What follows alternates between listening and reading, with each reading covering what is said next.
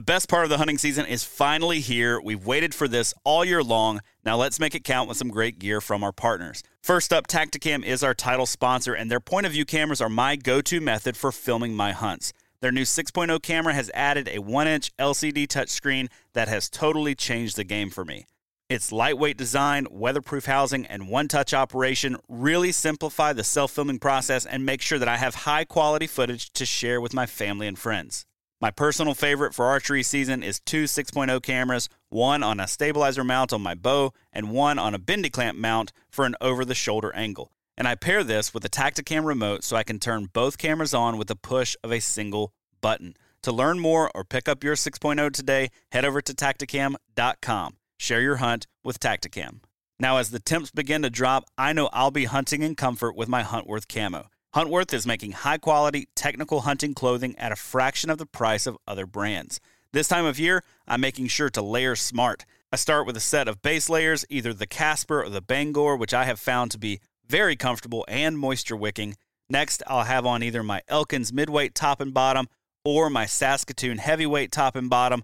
Either way, I'm also going to be bringing my Saskatoon vest. And because the hunting often gets better when the weather turns nasty this time of year, the Winstead rain suit lives in my hickory pack all the time. And I can honestly say that this is the best rain suit that I have ever used. You can learn more or grab your Huntworth gear today at huntworthgear.com. And finally, the onX Hunt app is an absolutely indispensable tool for me this time of year.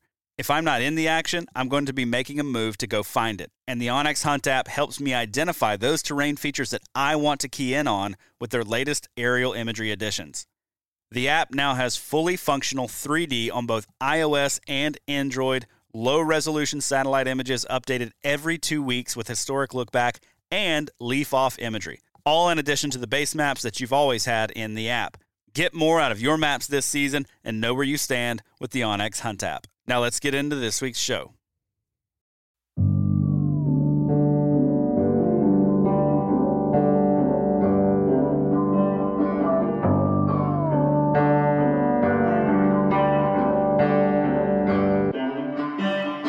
What is going on, everyone? Welcome back to another episode of the Wisconsin Sportsman Podcast, which is brought to you by Tactacam. This is your home for all things outdoors in the Badger State. I'm your host, Josh Raley, and I've got Mr. Pierce Nellis, our co-host, on the line. Pierce, how's it going? Going well, man. Our blind optimism kind of kicked us in the nuts, but I mean, we're hanging in there. Did it though? Not yet. Yeah, so we are right smack in the middle of our rut hunting, I guess you could say. I don't know. We're not quite in the middle yet. We've got another day or two before the middle, right? Or are we in the middle? Today's the 6th. Dang, is it really? So I guess we are midpoint of your trip. Yeah, man, that's boy, that's sad. That's sobering. Okay. All right. Well, we thought we'd do an episode on our rut hunting so far. Pierce, before I go there though, tonight, okay, there was a cornfield that was picked yesterday evening. Like, they were out there with lights and everything, finishing this bad boy up. Okay. First day this place has been picked. I know that there's been a lot of hunting pressure in the area, but I also know that corn was standing until yesterday. Okay. Should I go glass that field this evening? Like, do you think that that's a worthwhile option, or would you just say, I'd say so, dude, because that cornfield's huge. Yeah, it's so you know deer were shacking up in there. I think that's 100% worth, especially if you know where the deer like to enter and exit that field, which I know is right now it's kind of tough just because it was standing up until this point. But if you can figure that out or find a good trail for this evening, man, I think that's going to be worthwhile. Okay, because I can sit on the very southern end of the field. Mm-hmm. Not the very southern end, but kind of like midway through it on the southern end in a pocket of brush there, and get a pretty good bead and kind of see pretty much the entire field where I think the deer will be coming from. Right. But I know there's been guys hunting like just off the backside of that field, pretty much the entire length of it. Okay, gotcha. So I don't know. I was wondering about cutting my losses and just taking an evening to get some work done, or, I don't know. Would it be I don't know, it might be worthwhile to throw, just hour and a half, 2 hours sit right at last light. You think off so? of there. I'm not one for. I think maybe, because especially if that's just been picked, I can't imagine that deer aren't going to be funneling out there. There's a corn pile out there somewhere. Probably a few of them, and I'm not one for hunting field edges during the rut by any means, but I think if you can find, like I said, some sort of cover just off the field, or some sort of transition in there with a heavy trail, I think does, whether they've still got fawns with them or not, I think does are going to be in and out of that pretty heavily. And I can't imagine that, because there's a good number of bucks out there too. I can't imagine that bucks aren't going to be hot on their tail. Right. And that's kind of what I was thinking was, at least see where deer are entering and exiting the field. And maybe that gives me one more piece of intel to kind of say, okay, that's the spot of cover that I need to run and check into, as opposed to like just throwing a bunch of sits that way and hoping that because I know of a couple of bedding areas in there right now, and I know how they're being hunted by others, the ones that are. I know how I've been hunting the ones that I've been hunting. And so I've got pretty good intel on pretty much the whole spot, except for the far, one of the far boundaries. We won't talk about which one it is. I've got pretty good intel on pretty much the whole place, though. And this is kind of the wild card, because usually that's picked by the time November rolls around. So I don't have to, worry about figuring out, where the deer are entering or exiting the field. But I will say, I've put cameras in there during the rut before, because there are a ton of scrapes that open up along that cornfield edge. Yep. And I have had daylight bucks in that field. Really? Oh, yeah. Oh, yeah. Just skirting the edges, not all the way out there. No. They're just skirting the edge. But what I've seen them do is pop out into the field and walk 100 yards and then pop back into the woods. Or I watched one actually walk probably 600 yards along the field edge, just going. I believe it. And I'm like, dude, why are you doing that? But I've also seen what's more common is they pop out in the field, they look around, they check, they hit a scrape, and then they're gone. Right. Or I catch them on camera, walking out right there where the scrape is, and they'll, maybe sniff the scrape a little bit, walk out in the field, look around, and then you can kind of look, it looks like they're turning back around, like they're heading back before the video cuts out on the cell cams or whatever, or the trail cams. Yeah. So are you seeing that early rut, or now that we're kind of getting into the, I don't know, I guess some folks would call it the peak rut, or were you seeing those scrapes being hit then, around this time last year as well, or was it earlier? So last year I didn't have any cameras in there. The year before that, I killed my buck on November 2nd, and I hung 4 cameras along that field edge on scrapes just to see, is one of these hit more than others? Is one of them hit earlier than others? What's going on? Because I was already tagged out. I was like, I'm going to learn for next year, figure out what's going on. I'm not one for hunting field edges either, but I'm also not one for walking past easily killable bucks. You know what I mean? Yep. I don't want to be that guy. So I put 4 cameras up. And so it was November 5, 6, 7, 8, 9 on through gun season. They were getting attention. No kidding, really? Yeah. So, and I don't daylight still, or were they more nocturnal later? It mostly, it was a lot of daylight. Yeah. But really? It was last light. We're talking okay, sure. You'd shoot that buck with 5 or 10 minutes to go in shooting light. Kind of thing. Some of them, I don't know when they came out in the field or where. I just got them walking down the edge. So it's those are the ones that make me wonder, is there a consistent spot where a lot of them step out where I could kind of capitalize on that and then maybe, get in there to where that cover is and set up, let my wind blow back out in the field and catch them trying to sneak out to it. But right. Now that you're mentioning that, I'm just picturing the field that's, runs along, I guess, the southeast of my folks' property, and just how often I see deer. It's kind of a similar thing there, where it's there's a scrape just over the ridge from where I can actually see it, but I know that it's there just from my neighbors and stuff. Right. but then I think there's another one, probably 300 yards or so, kind of to the north, I guess, northeast edge, sort of, where I'll see bucks do the same kind of thing. The does will filter out in the morning, and then or in the right before, a little bit earlier before last light, and then those bucks will either be right back on the edge or they'll start to just. And usually I see that later in November. I don't see that typically. I'll see them out in the fields typically in the morning. Not necessarily hitting the scrapes lately. It's been chasing does, but Right.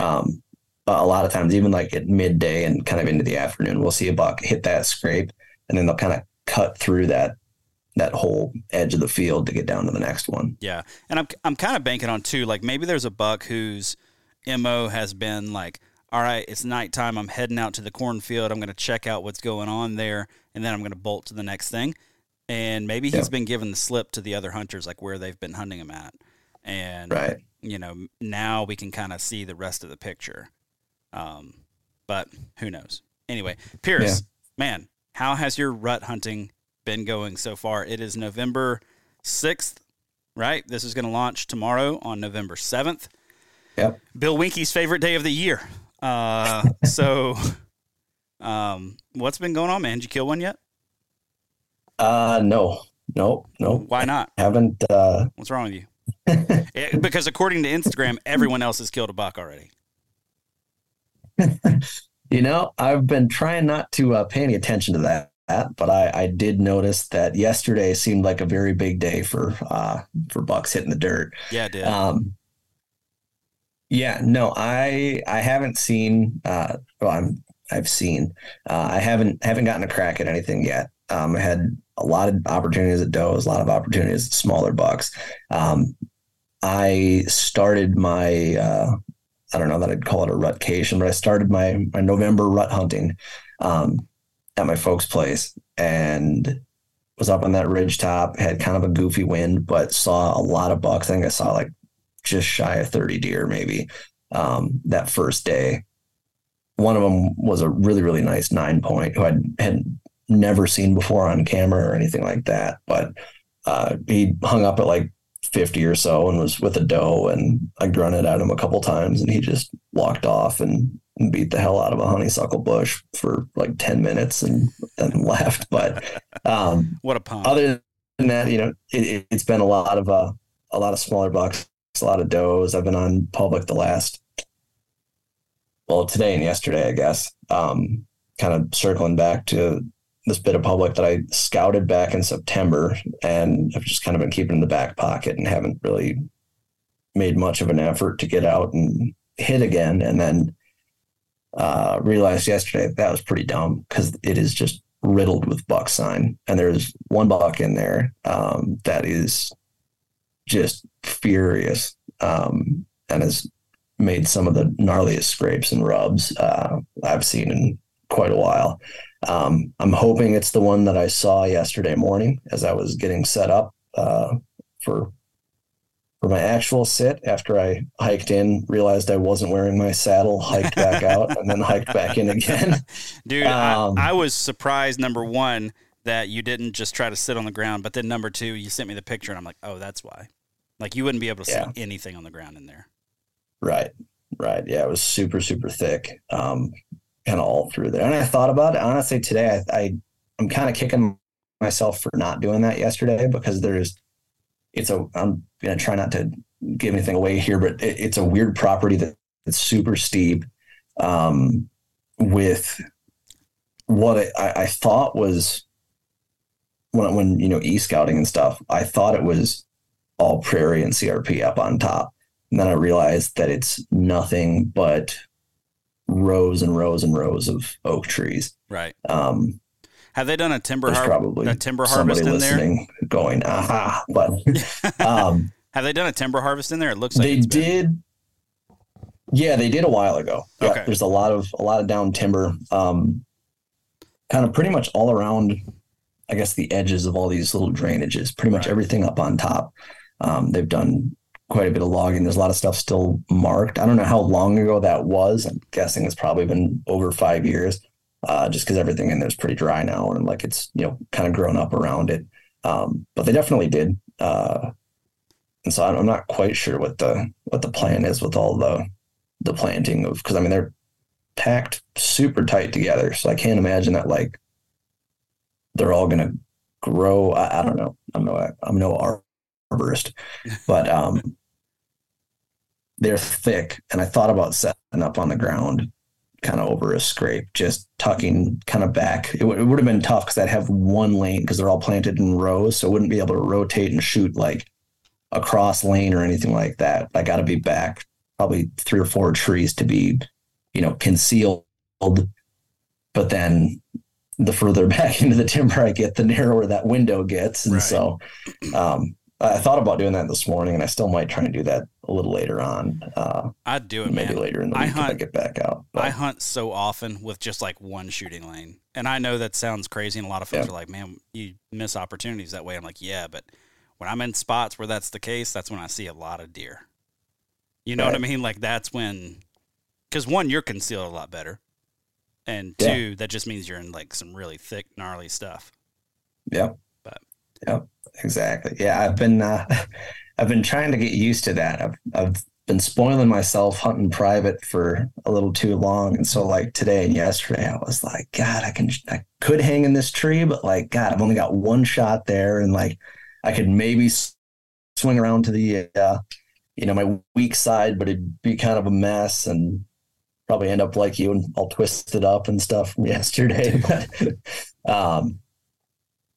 it's, the scrape that I was on today, it was the same kind of thing. I had one window and it was to that scrape and maybe 5 feet on either side of it. But other than that, like that was all I was getting. Right. So, right. But a couple of deer sightings. Couple deer sightings. Yeah. A good one. That one. Yeah. The one yesterday, I mean, he was a tank. He was an absolute tank. What would you guess? I mean, he was probably like high 130s. Okay. So like public land slammer, absolutely no questions asked. asked. He was really nice. Okay. All right. Really, really nice. He kind of just like, I don't think I bumped him, just like with the demeanor that he was walking away with. I was getting set up and then I realized like, this tree's not going to work. So I climbed down and was going to work a little bit further down. And as soon as I got to kind of the edge of like the timber, near the top of this drainage, and I looked down across kind of the open part there, I just saw this white cage kind of turn and, just flash in the morning sun. And I was like, ooh, hold on a sec. That's a big deer. Cause when they turn their head away from you and you can see the actual, like the shape and you see how wide they are. Oh yeah. So I snapped the binos up real quick. And I mean, his G2s and G3s, they're kind of tight, but like, I mean, he's just a cool looking buck because it goes like straight up and in, like he's super tall. So I would really like to cross paths with him. Yeah.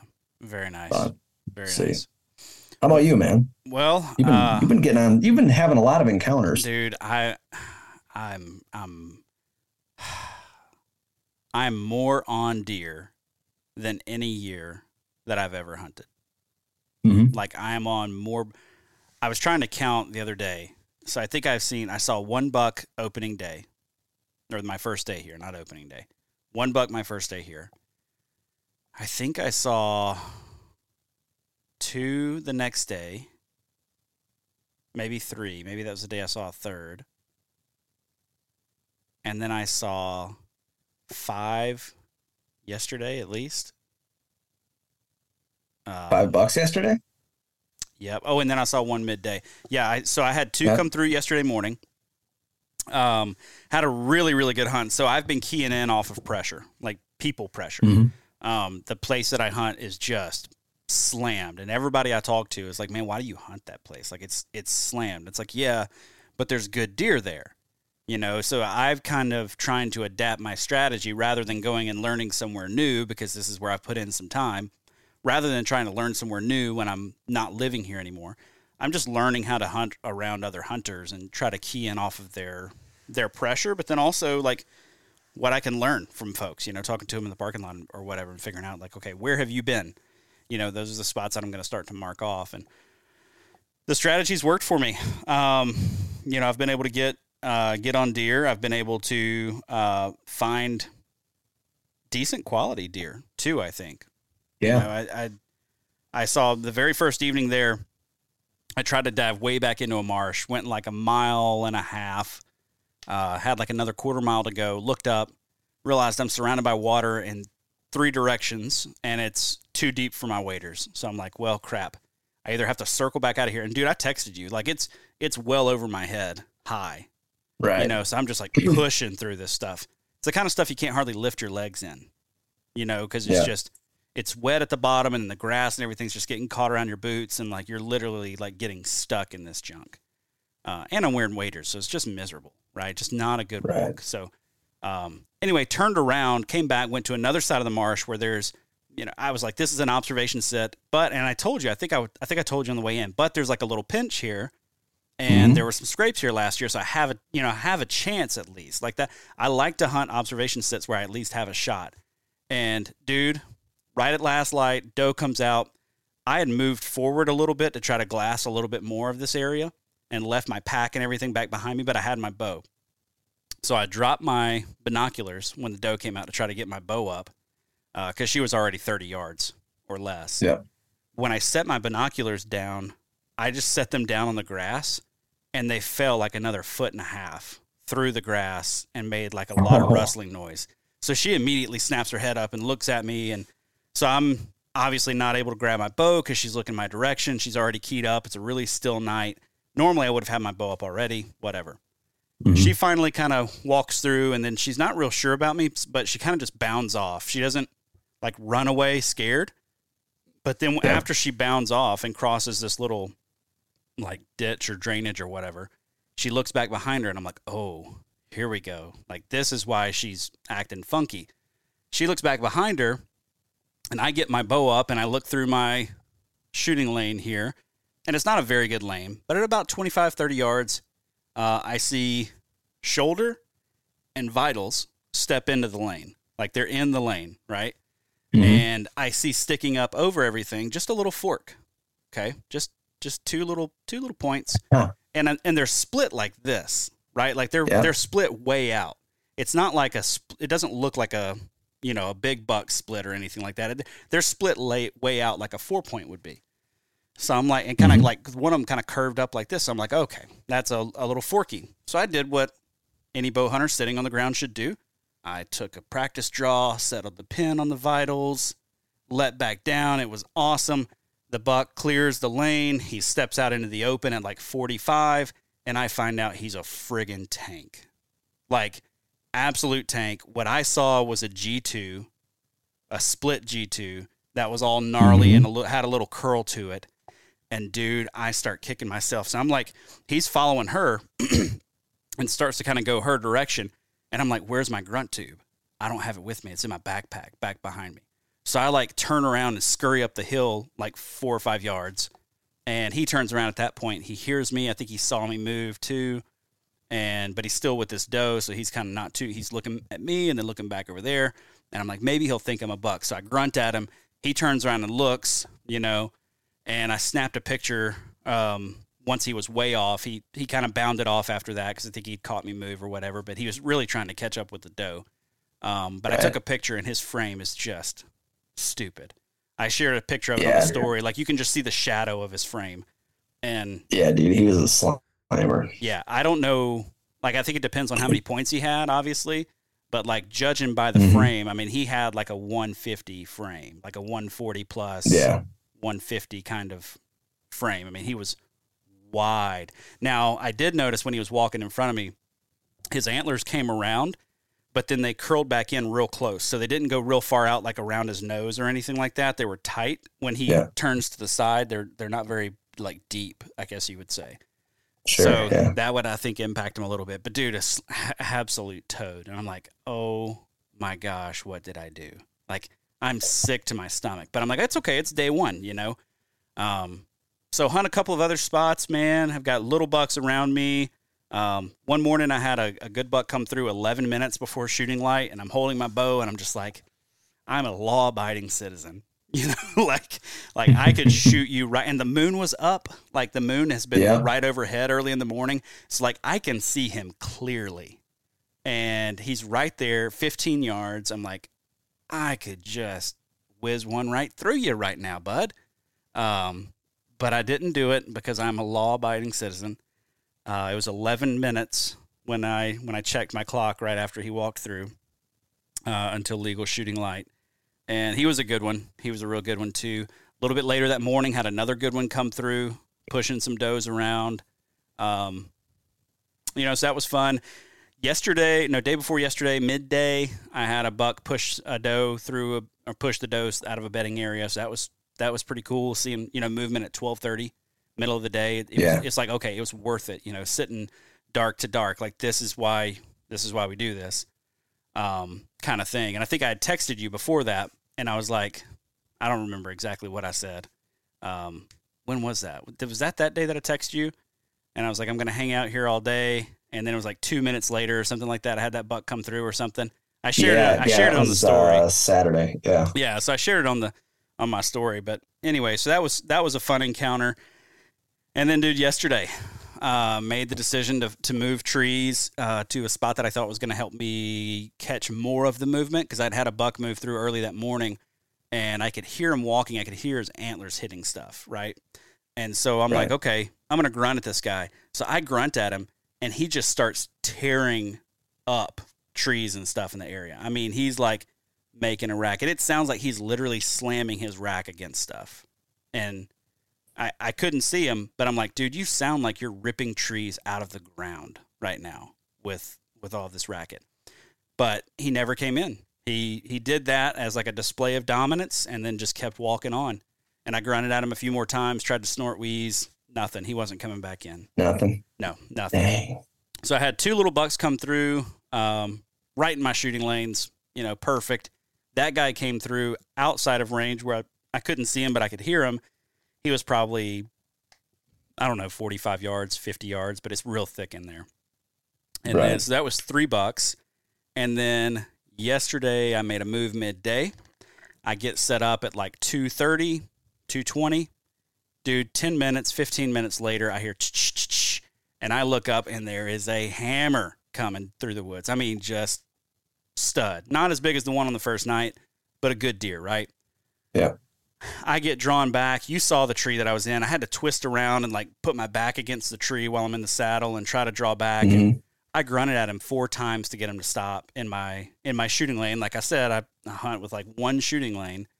And finally, the last one, I was like, meh! I mean, I was yelling at this deer basically. And he stopped, and I had followed him through my lane, as he trotted through. I almost took not a running shot, but like he was trotting, like when they're cruising. Yeah. And I almost took the shot, but I was like, don't do it, Josh. Don't take a bad shot. Don't take a bad shot. So I stopped him. And man, when I did, I was in all out panic mode at that point. He stopped, and I just let it go and cut a couple hairs off him, actually. So literally gave the dude a haircut. Like I got over there, and there was hair, but it was real short, like real short. And I'm like, dude, I literally buzzed you. But I checked it, did my due diligence, walked the trail. There was nothing, no blood or anything like that. But so I saw him. Okay, I shoot at him, I miss him, whatever. I'm sitting there. I turn around. I'm having a little bit of a pity party, and I look over and I see another rack over across the ditch from me. And I didn't catch a good glimpse of it, but I did see a big main beam. Okay. Grunted at that, waited for a long time. That deer never came through. Grunted at him. He never came through. So I'm wondering if he ran this other deer off. And if he did run this deer off, like how big was he is kind of what I want to know. So that was buck number, I guess that I'd seen, that was bucks number 3 and 4 for the day. And I had heard number 5. And then right at last light, a buck cruised down the very edge of the water, like far, far away. And I caught one little glimpse of him. All I saw was the tips of antlers and a tail. So I think he was small because his antlers hit the tips of his antlers weren't much higher than like his tail was when I saw his back kind of move through. So maybe he was holding his head in such a way that I just couldn't see his rack, but I had a feeling he was a smaller buck. And again, couldn't get to my grunt tube because God knows where I put it underneath all the little Debbie snack cake wrappers that are empty now. And so I try to do like a voice grunt, and it's just not going to work. Like, why would he come to that? That's stupid. So, yeah, man, I have had 1, 2, 3. I'll take that one out. 1, 2, 3. 3 shooters within bow range in daylight. A fourth if you count the one that was in 10 minutes before. Right. But, yeah, man, 3 shooters, and I started hunting on the 2nd. So 2nd, 3rd, 4th, 5th, 6th. 3 shooters in 5 days, dude. My heart can't take much more. Like my adrenaline is pumping so hard right now. The first day I got here, I just heard a deer walking, and I just got this huge adrenaline dump. And yeah, so it's just like, I just can't handle it. Like I don't know, man. So, I think tonight's my coffee reset, man. I think it is. Yeah, you gonna take it off? It's a coffee reset evening. Like I said, You've I may been go going hard at it. I have, man. Dark to dark. Now I've moved midday a couple times, but that's still, in my book, that's still an all-day sit, man. If I hang in a tree, my only time down is when I'm walking to the next one. That's a dark to dark sit. Yeah. But I have had a day like yesterday. No. Was it yesterday or the day before? No, day before yesterday. I sat in the same tree all day. From before the sun came up till it went down, and only saw deer at 12:30 in the afternoon that day.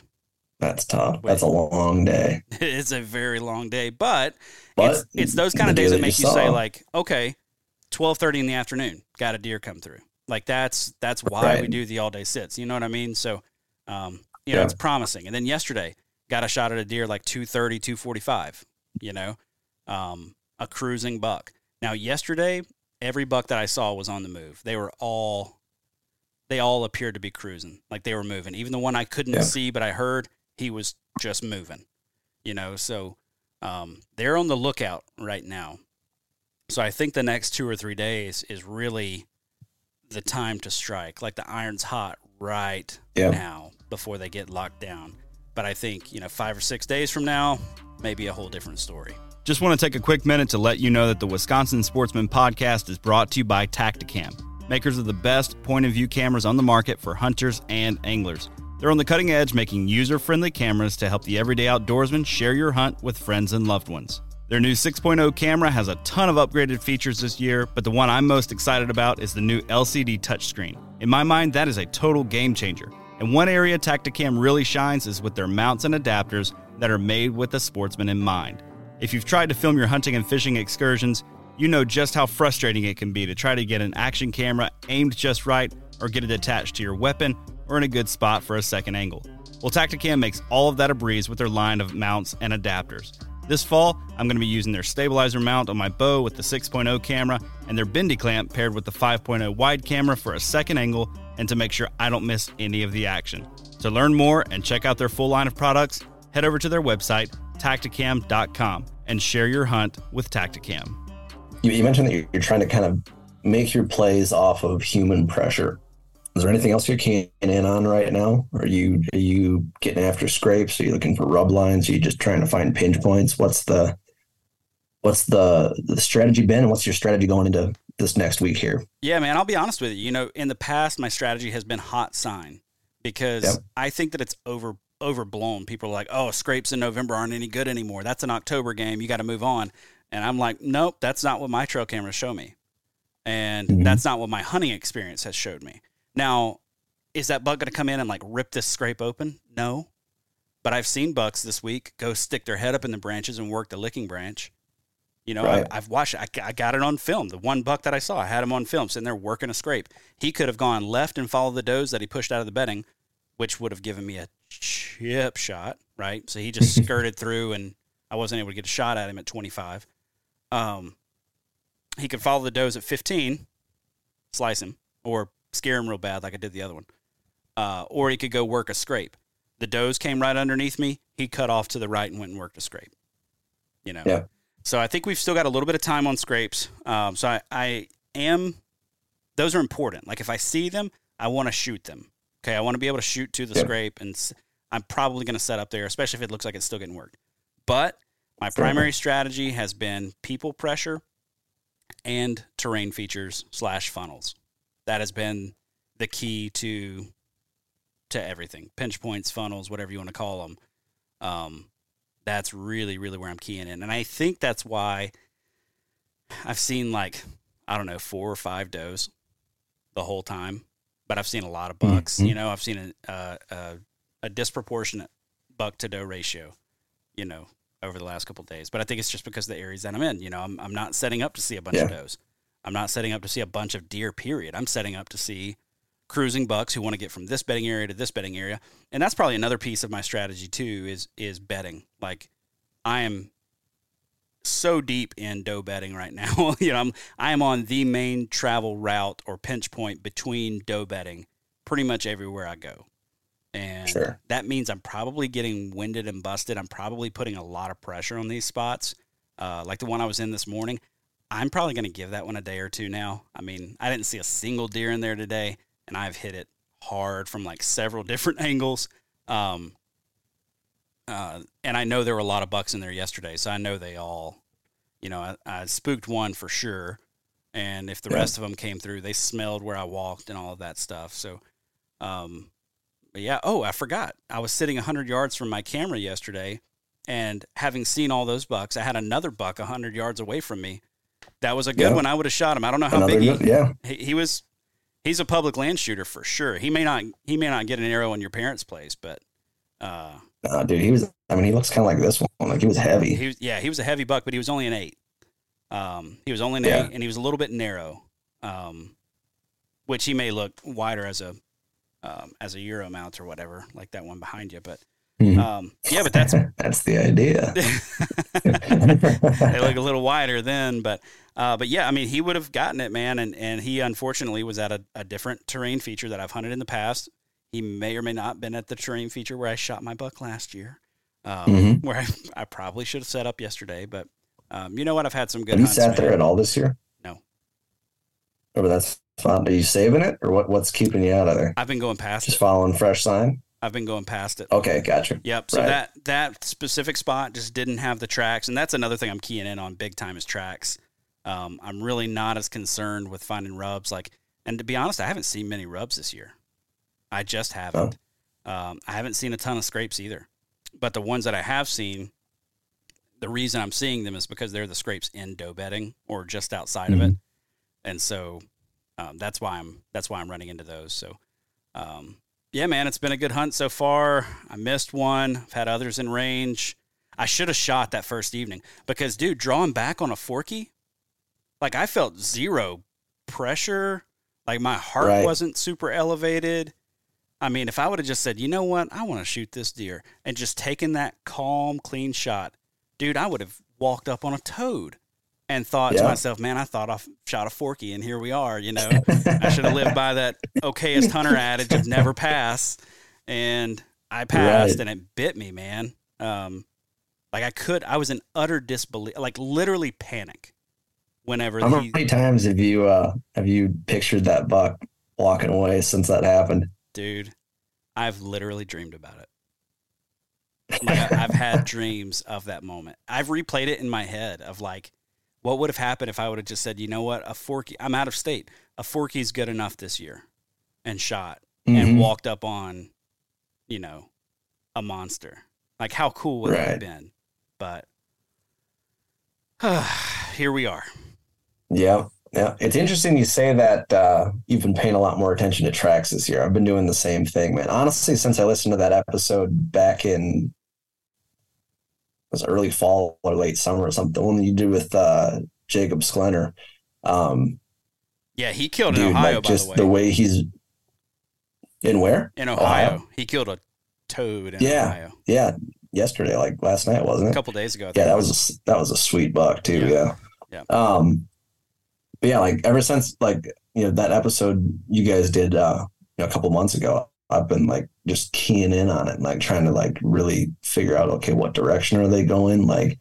How are they using it? And just really analyzing tracks better than, is this even is a deer that I want in this area? And it's helped me so much just trying to figure out, I'm not going to give this any time right now because like the sign that I'm after is not in here. Or if it is, it's old. It's not fresh. Like, Right. but I was telling you, circling back to what you said there about hunting hot scrapes and stuff like that too, and how, oh, in November they're no good or anything like that. Like, no, dude, I was telling you that yesterday, that big scrape that I found on public, man. Like I walked up on that thing, it had fresh tracks in it and stuff like that, and they were tearing up the ground a little bit there, and I took a leak in it, and then I kept on walking and set up probably 110, 120 yards, kind of like down this drainage from it.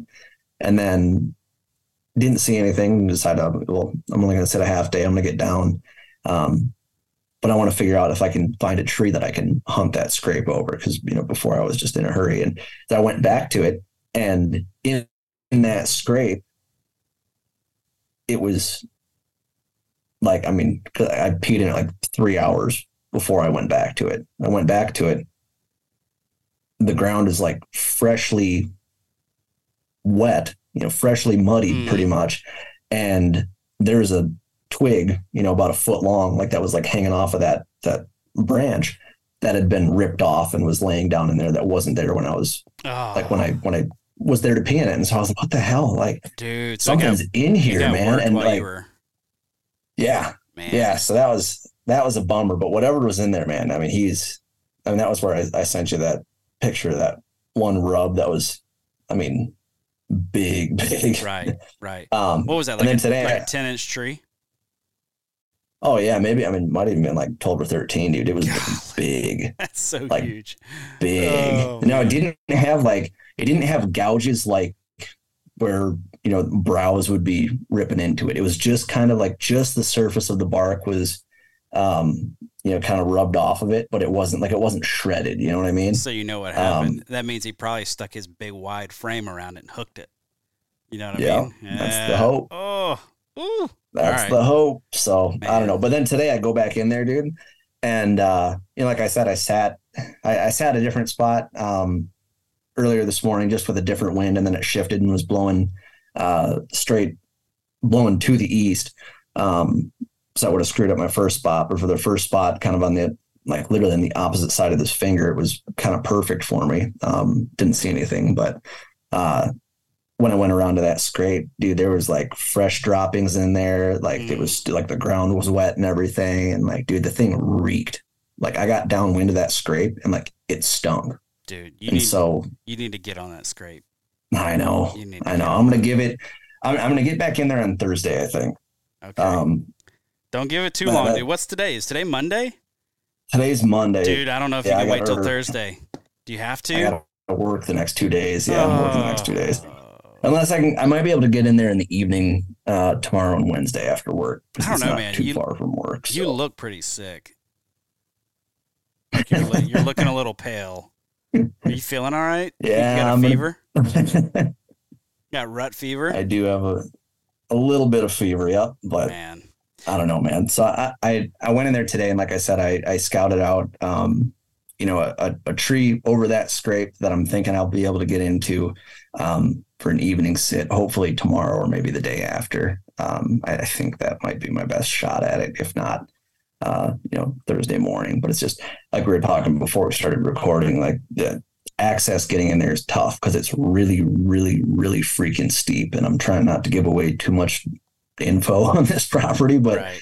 Like the back side of this thing is super steep, and so getting in there from below is not really an option. Right. So it's just kind of a matter of figuring out, okay, do I want to just try and like rush in there like super early and get set up and then hopefully beat them back to bed? But if I end up bumping them or I don't beat them back to bed, like the odds of me seeing anything in that spot are pretty slim at that point. So right. I don't really know, dude. I think I'm still trying to figure that one out. I don't know, man. I think if you get in there on that scrape, I think you're probably good no matter what. Like, and that's kind of been my thought process around these doe bedding areas too, man, because it's public land. Like, there's just not, people are like, oh, you got to make sure you're walking in there super quiet. I hear a lot of public land hunters who are very big on like, man, I take the last 200 yards and it takes me 2 hours to cover that last 200 yards. And I'm like, dude, I ain't got that kind of time. Like, who's got that kind of time? I need to be in the tree, first of all. Second of all, it really doesn't matter how slow I walk when I'm walking through waist deep briars. Doesn't matter. Right. Like I can walk as slow as I want to. That just draws my noise out for another 2 hours. Right. Instead of like, now I don't try to go be reckless, but part of me is like, dude, just get to the tree, especially in the morning. Just get to your tree. In the afternoon, you can see a little bit better. You got some wind cover. Okay, you can work with it a little bit. But dude, on a still morning, like just get to the tree, beat the deer back, let the woods quiet down. Like that's why you get there early, is so that you've got some buffer time for things to, get quiet, and hopefully they're not in the bedding already. So I don't know. That's just that those guys kill bigger deer than I do and more deer than I do. So I don't want to poop on their strategy, but it's like, dude, good luck. Like go walk through a marsh like I was walking through the other day slowly. Go ahead. Like, yeah, have fun. Yeah, it'll take you 6 hours to get across it. Do it. Yeah, it'll take you 6 hours to get across. And you'll never do it quietly. You'll still end up making too much noise. Right. Mike, and that's the thing too, when you can get in there early under at least the cover of darkness, you're making a bunch of noise, but it's also, November, right? And so there's bucks and deer and who knows what else crashing through the brush and crashing through the trees right now. Yeah. Well, I feel like you get away with so much more in the dark too. You get away with so much more. Are you a headlamp guy? Oh yeah. I've asked you this before. Oh yeah. You just leave it on. You blow right in there. Just I'm it's a disco when I walk in there, dude. Really? Oh yeah. Big. Now, I don't know. I don't want to say it's a disco. Shy on that still. I do have it pointed down when I'm walking. But man, if I'm looking for a tree, like I go into a lot of places and I don't have a tree picked out. I've never been there before, right? And it's pitch black dark. It's in the morning. I got to find a tree to climb. So yeah, I'll shine it up in the trees. I'm not too concerned about it. What I have noticed, like the other day, it was early in the morning. I'd crossed some water, got up into here, and I think I texted you and I was like, dude, I might need to sit on the ground until gray light because I can't tell what's in here. I ended up, shining all up in the trees and everything else, trying to figure out where is this going to be. And I'm right outside of bedding, dude. So I'm climbing, got my light shining all over the place, and I hear something. There's a deer up in the bedding, 50 yards, 60 yards from me. I can hear them. They're walking around, milling about. So I just flip it over to the red just because. And they continue doing their bedding thing, and I continue setting up my saddle and platform. And I really don't think they care too much about a light, especially at a distance. Yeah. If it's not super close. But, man, I'm curious to hear what's been your overall strategy. Like you've branched out this year to public. Is this more than you've hunted public in the past? Like, it feels like this is like most of all for you since I've known you. Productively, yes. Yeah, right. I would go out, in years past and stuff and not really have a clue what I was doing and just be like, oh, here's a, thick trail and all that. But I think over the last year and a half, 2 years or so, I've put a lot of effort into improving just overall woodsmanship and just getting better at reading sign and, figuring out what are the productive spots going to be before I get in there. So I know, okay, this is kind of what I'm looking at. And big thanks to onX, our sponsor, for the 3D feature, because that's clutch. But, so I've been using that a ton, and just kind of having an idea of what I'm looking at. And so I highly recommend folks do that if you're not already. But just kind of going in and just being like, okay, well, I can see, what's everybody talk about, right? Okay, there's, you want to focus on saddles and you want to focus on, find your bedding and stuff on these, fingers and ridges and stuff like that. And, if you're in hill country and all that. And so it's like, okay, well, I'm going to do that, but then trying to figure out okay, I'm going to assume that everyone else is doing that too. So I'm going to set up slightly I'm not going to set up in that feature, but I'm going to set up somewhere near it that I find deer sign that's fresh and something that's going to draw me to a particular area, so I can hopefully get something on its way to that feature rather than being, okay, here's a saddle, here's a pinch point, here's whatever, I'm going to sit right here. Right. So that's kind of been my strategy this year. I'd focused on some islands and stuff earlier this year, and I just didn't quite find the sign that I was really after. I mean, there's a lot of deer on there. I mean, there's a lot of deer sign and stuff, but just, access at that point is kind of brutal for me. Right. In my opinion, I don't know. I like the hills a little bit more. The islands were cool, but I just never quite had the return on investment that I was hoping for scouting it and trying to hunt in there, Right. that late in the season. Now, I'm going to make a big effort to do a lot of like postseason scouting this year, so I can really have these spots figured out and then go in guns blaze next year. I think that's a very good idea, especially on those islands, man, because I'm really drawn to that kind of stuff. I mean, I love hunting like the more wetland kind of stuff. But yeah, it can be tough. Like, I don't know, this year too, and so I don't know if this is going on with you as well, but dude, the sign is just trash. Like, there just aren't a lot of scrapes. There aren't a lot of rubs. Like, I'm walking past a ton of trees that I'm like, you should be scraped up.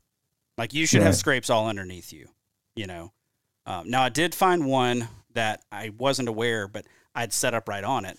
There was this big, I don't know if it's like buckthorn or what it is, but it's got all these overhanging branches all the way around it. And it was like this a couple of years ago as well, but literally one entire side of the tree is scraped. So it's like a half moon scrape, really, all around one side of the tree, and all the branches are kind of nibbled on. So I only saw one buck in there, a buck and a doe. Then I saw a doe at last light. So I thought the spot would be a little bit hotter, but then I also heard, I'm in the same area as last year. I was in the same area as last year when I heard Mr. Grunt Tube Flute Player. And he was back in there, dude. He was back in there with, I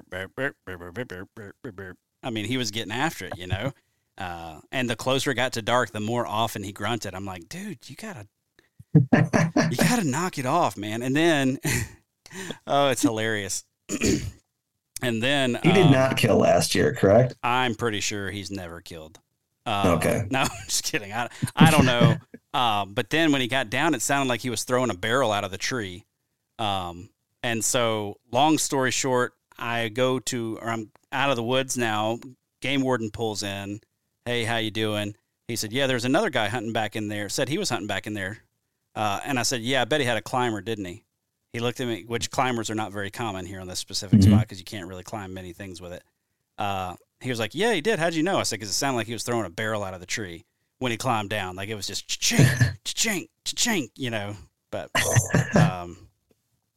anyway.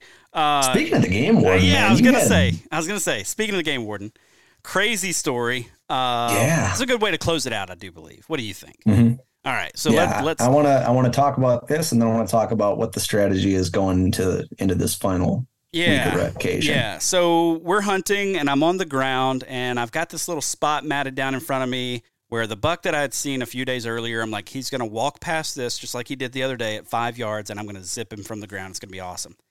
I ended up with another buck that walked right past me. He was a 2-year-old. I tried to shoot him, but I couldn't. He was a small 8. 90 inches, 95 inches, something like that. It would have been awesome because it was from the ground. I would have been disappointed probably had I filled my tag with him anyway. Maybe. I don't know. It may have just been the accomplishment, right? I don't know. Anyway, not to say you shouldn't shoot 90 or 95-inch deer. Like, please go do that if that's your thing. But it was early in the trip, and that's not really what I was hoping for, just for where I'm at. But as Eric Clark said, if it gets your pee hot, go for it. Yeah, absolutely, man. Like if that's your and who knows, dude? We may get to the end of the trip, and I may see a little basket rack 6 on the last day, and I might be like, "Yep, you're the one. You're the one this year." Like, thank you for this, because this is it. Thank you. So anyway, so we're sitting there. I'm sitting there on the ground, and somebody texts me and says, "Hey, man, I just saw 3 guys walk in here with guns, and one just climbed a tree." So sure enough, I look over in the marsh. And about 350, 400 yards away, I see Blaze Orange up in a tree. And I'm like, now, wait a second, that doesn't look right. So I'm like, hey, what kind of guns are those? He says, I can't tell. My buddy says, I can't tell. So I'm like, okay, well, here's what I'm going to do. I'm going to text the local game warden and say, hey, there's some guys out here. Activity looks suspicious to me. And he was like, all right, I'll come by and check it out. I'm working. Just got done pheasant hunting out here, which is like, cool. All right, you're already here. And so he's like, I'll be waiting in the parking lot. I'm like, okay, cool. So I sit there for a little while. I'm waiting for them. He's like, let me know if they rattle or if they grunt or, anything like that, trying to deer. Like if they're obviously deer hunting, then you need to let me know. Like, all right, I can do that. Then all of a sudden I hear a shot go off, and I know the difference between the sound of a rifle and a shotgun, right? Like there's a lot of pheasant hunters out here, and I hear 2 rifle shots, like high power rifle, like just echo through the marsh, right? And I'm like, okay, that was good enough for me. So I'm texting the guy. I text the game warden. I'm like, hey, dude, just heard 2 shots from what sounded like a high power rifle. But as he told me later on, like these tips that come into them are so rarely actionable. Like they so rarely turn into anything. It's not a big deal. They almost never actually get somebody. It's somebody doing something law abiding, and it just looked weird to somebody else. And so they called it in. So I was like, hey man, I'm really not trying to do that. But like, dude, they just shot a high powered rifle from what I can tell. He's like, all right, I'll see him when they get to the parking lot. Dude in the marsh climbs down out of the tree, and then we just hear hacking, like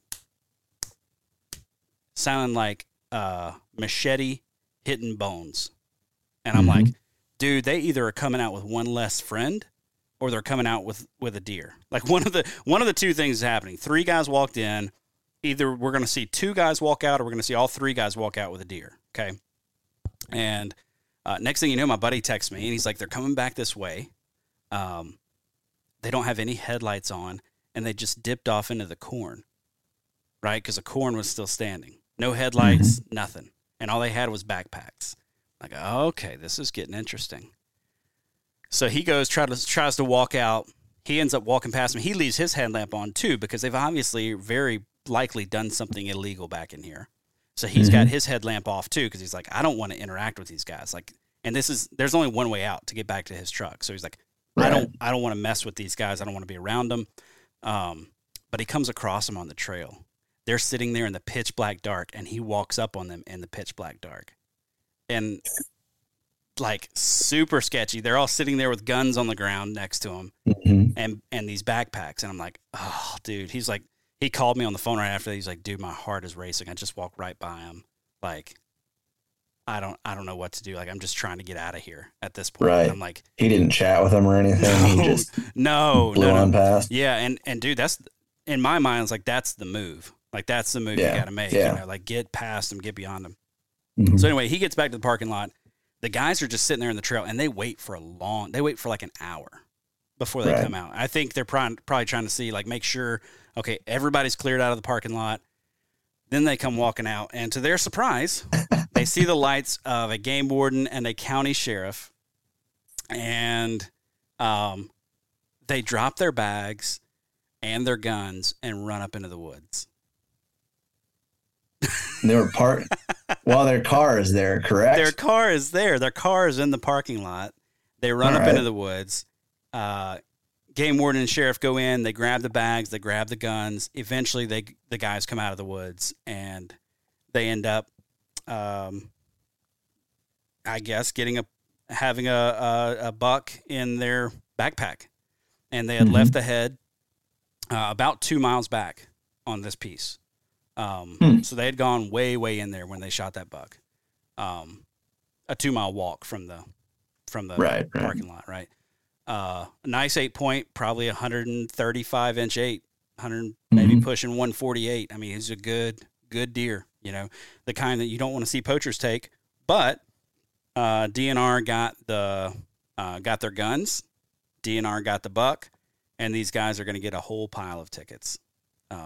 Because of what they did. So if you're listening to this and you are a poacher, just let me tell you, you're scum. Please don't listen to my show anymore. And stop stealing natural resources, because it's not cool. Don't do it. So anyway, I felt weird, man, because, my thought was like, I'm going to text the game warden and they're going to get in trouble for, just trying to feed their, like that was my first thought. Was like, what if this is a family just trying to like put food on the table? And if that was the case, like I would never, man, if my family was hungry and we needed food, You think I'd care about what season it was? Like, I'm doing whatever I need to do to get food on the table. But the dude goes in there and shoots a big buck with, with Right. a high-powered rifle. It's like, you were in there for the sport. You weren't in there for, Yeah. Intentionally leaving the head. Like, so how did that work? Did they basically tell the warden or the sheriff, yeah, we left the head back in here, this is where it happened? Like, or like they make them take them back to the site and all that stuff? Or? Yeah, they had left the head. I think it kind of turned out they were going to try to go back later for the head. Sure. Yeah. And hope they could find it later. But anyway, they're not gonna be doing that. So man. So that was a wild evening, and I'll be honest with you. The main reason I called was because I'm sitting on the ground in the marsh, and the guy is like going to be shooting my direction. Right. And that's not cool because I don't have Blaze Orange on because it's not, gun season. Right. And so, it became a safety issue very, very quickly. Well, and then all the while you're setting up so that a deer can walk between the two of you. So what happens when he takes a crack at that deer? That's right. That was my thought, because I was on the edge of the marsh essentially. And I'm thinking, okay, a deer's going to come. I know where the deer's going to come from because I did that yesterday. Deer's going to come from there, and I'm going to be on the opposite side of that deer from this guy. Mm-hmm. And about the time he can see him will be about the time that he's dead even, that the deer will be dead even with me. Right. Luckily, by the time that deer walked through, he had already climbed down because, I guess, to go help his buddy chop up the poaching victim. So, anyway, yeah, man, it was an interesting sit,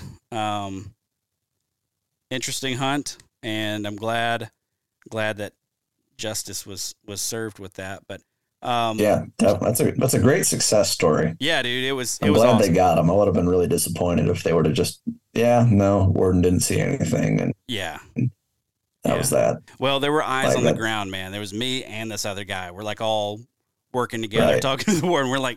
We're trying to get this figured out because primarily it was a safety issue, but secondarily, like, that's not a cool thing to do, man. These natural resources are there. You guys are out there everybody. Busting your tail. Right. Yeah. Right. And you're busting your tail trying to fill your tag on your trip to go and do that, right? Right. I mean, having somebody come in and high hole you with a rifle, that's not cool. No. And hey, gun season rolls around, man, do it. Like, go for it, dude. I bet so many deer die in this specific area because if you've got a rifle, dude, it's gonna be tough on the deer. Yeah, you can cover some ground with that. Right.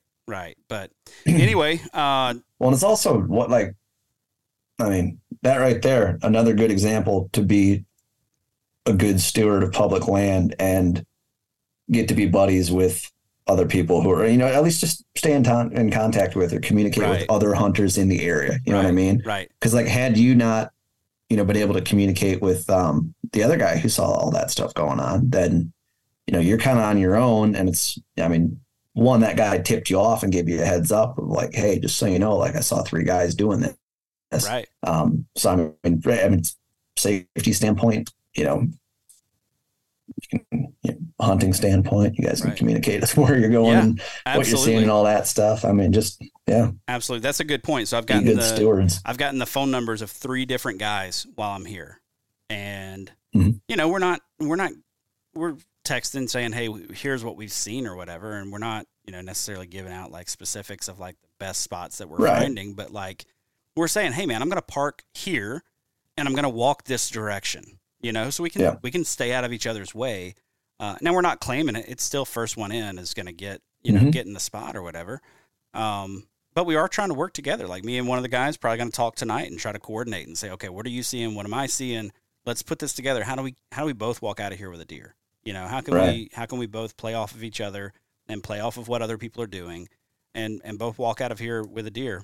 And, from a safety standpoint, especially, it's nice when you're on an out-of-state trip to have somebody that you can call if you need to, and they're there instead of, Pierce, you're a couple hours away, right? Yep. Or my wife, she's 15 hours away. It's nice to have somebody who's out there on the ground with you, especially when you get in a sketchy situation like him walking past those guys the other day. He called me as soon as he walked past them. It's like that's perfect. Like you have somebody there on the ground. It would have taken me a long time to get to him, but I'm out there, at least. Right. You knew where he was at least. You know the ground and all that. Right. So you can say, hey, I'm here. I'm on this trail or whatever. Right. Exactly. If this call drops, I want you to get over here. Yeah. Yeah, for sure. And so, yeah, folks, get to know folks in the parking lot, man. Talk to them a little bit, coordinate a little bit. There's enough deer out there for all of us. There's enough deer to go around. Deer are hard enough to kill with a bow when we don't have people out there that we're working with. So, yeah, not saying you got to tell people where your honey holes are, but, you know, like today, it actually worked out really well. He's like, hey, where are you at? And I'm like, well, I'm kind of over here. And he was like, oh, cool. I'm thinking of coming in and scouting this area. And that was an opportunity for me to say, hey, yeah, totally fine. I'm not there. Or, hey, not cool. Please don't come in here. Like, don't go scout that area. Right. I'm in here. And so, you know, it worked out well. Yeah. So, anyway, man, strategy moving forward. For me, I'm just going to keep on keeping on, man. I'm going to do what I've been doing. I've been seeing bucks. Today's the only day that I haven't seen a buck. And I'm not hunting the evening. It's 4:00 right now. I don't know if I'm going to make it in time. It's like an hour of legal left. So I don't know if I can make it over that hill in time to. Yeah, dude, daylight savings is brutal. Yeah, it's awful. So I may try to sprint up there. I mean, even if I can just catch the last 20 minutes of shooting light, like that might be worth something. But I'm going to keep doing what I'm doing. I am going to keep doing a little bit of scouting. We've got some north winds coming, which opens up another part of the parcel that we haven't really been diving into. And so that's going to open up some new and fresh opportunities for me to do a little bit of scouting I was going to do earlier in the week, but that got derailed when I started seeing deer. You know, I didn't want to leave the bucks that I had and that I knew where they were hanging out. I didn't want to leave those bucks to try to go find other bucks. You know what I mean? So I wanted to make my play at those deer first. I've made my play at those deer. Now I'm going to give those deer a couple days of rest maybe and try to go do some scouting in some other locations. But yeah, that's it. What about you, man? Strategy moving forward besides working? I think I'm still going to be following that hot sign. I'm going to. Okay. Yeah. I don't know, man. That buck on public really got me jacked up. Yeah. And so I'm enjoying that a lot. I'm going to start kind of putting my chips towards that, I think, just because there's hot sign there. I'm getting on deer every time I'm going in there. And I don't know. I feel more confident in that than I do going back. I don't think I totally burned out, the private, my folks' place. But I just haven't been seeing anything over there really. Like camera's been pretty dry. Usually late November is not necessarily mid. I say late November. It's November 6th. It feels long already. Right. I don't know. I'll probably throw a couple more sits at that if the wind cooperates, but I'm going to rest that because I hit that hard. I just wanted to volume hunt it the first few days of November and just see if that big guy would come by. Well, but I think your camera showed you that was the right call. Yeah. That was the right call for sure. You didn't kill him, but you didn't make the wrong move either. Right. Exactly. And I figured especially that first few days of November when everything's starting to kind of take off there, like he was bound to show up, I thought.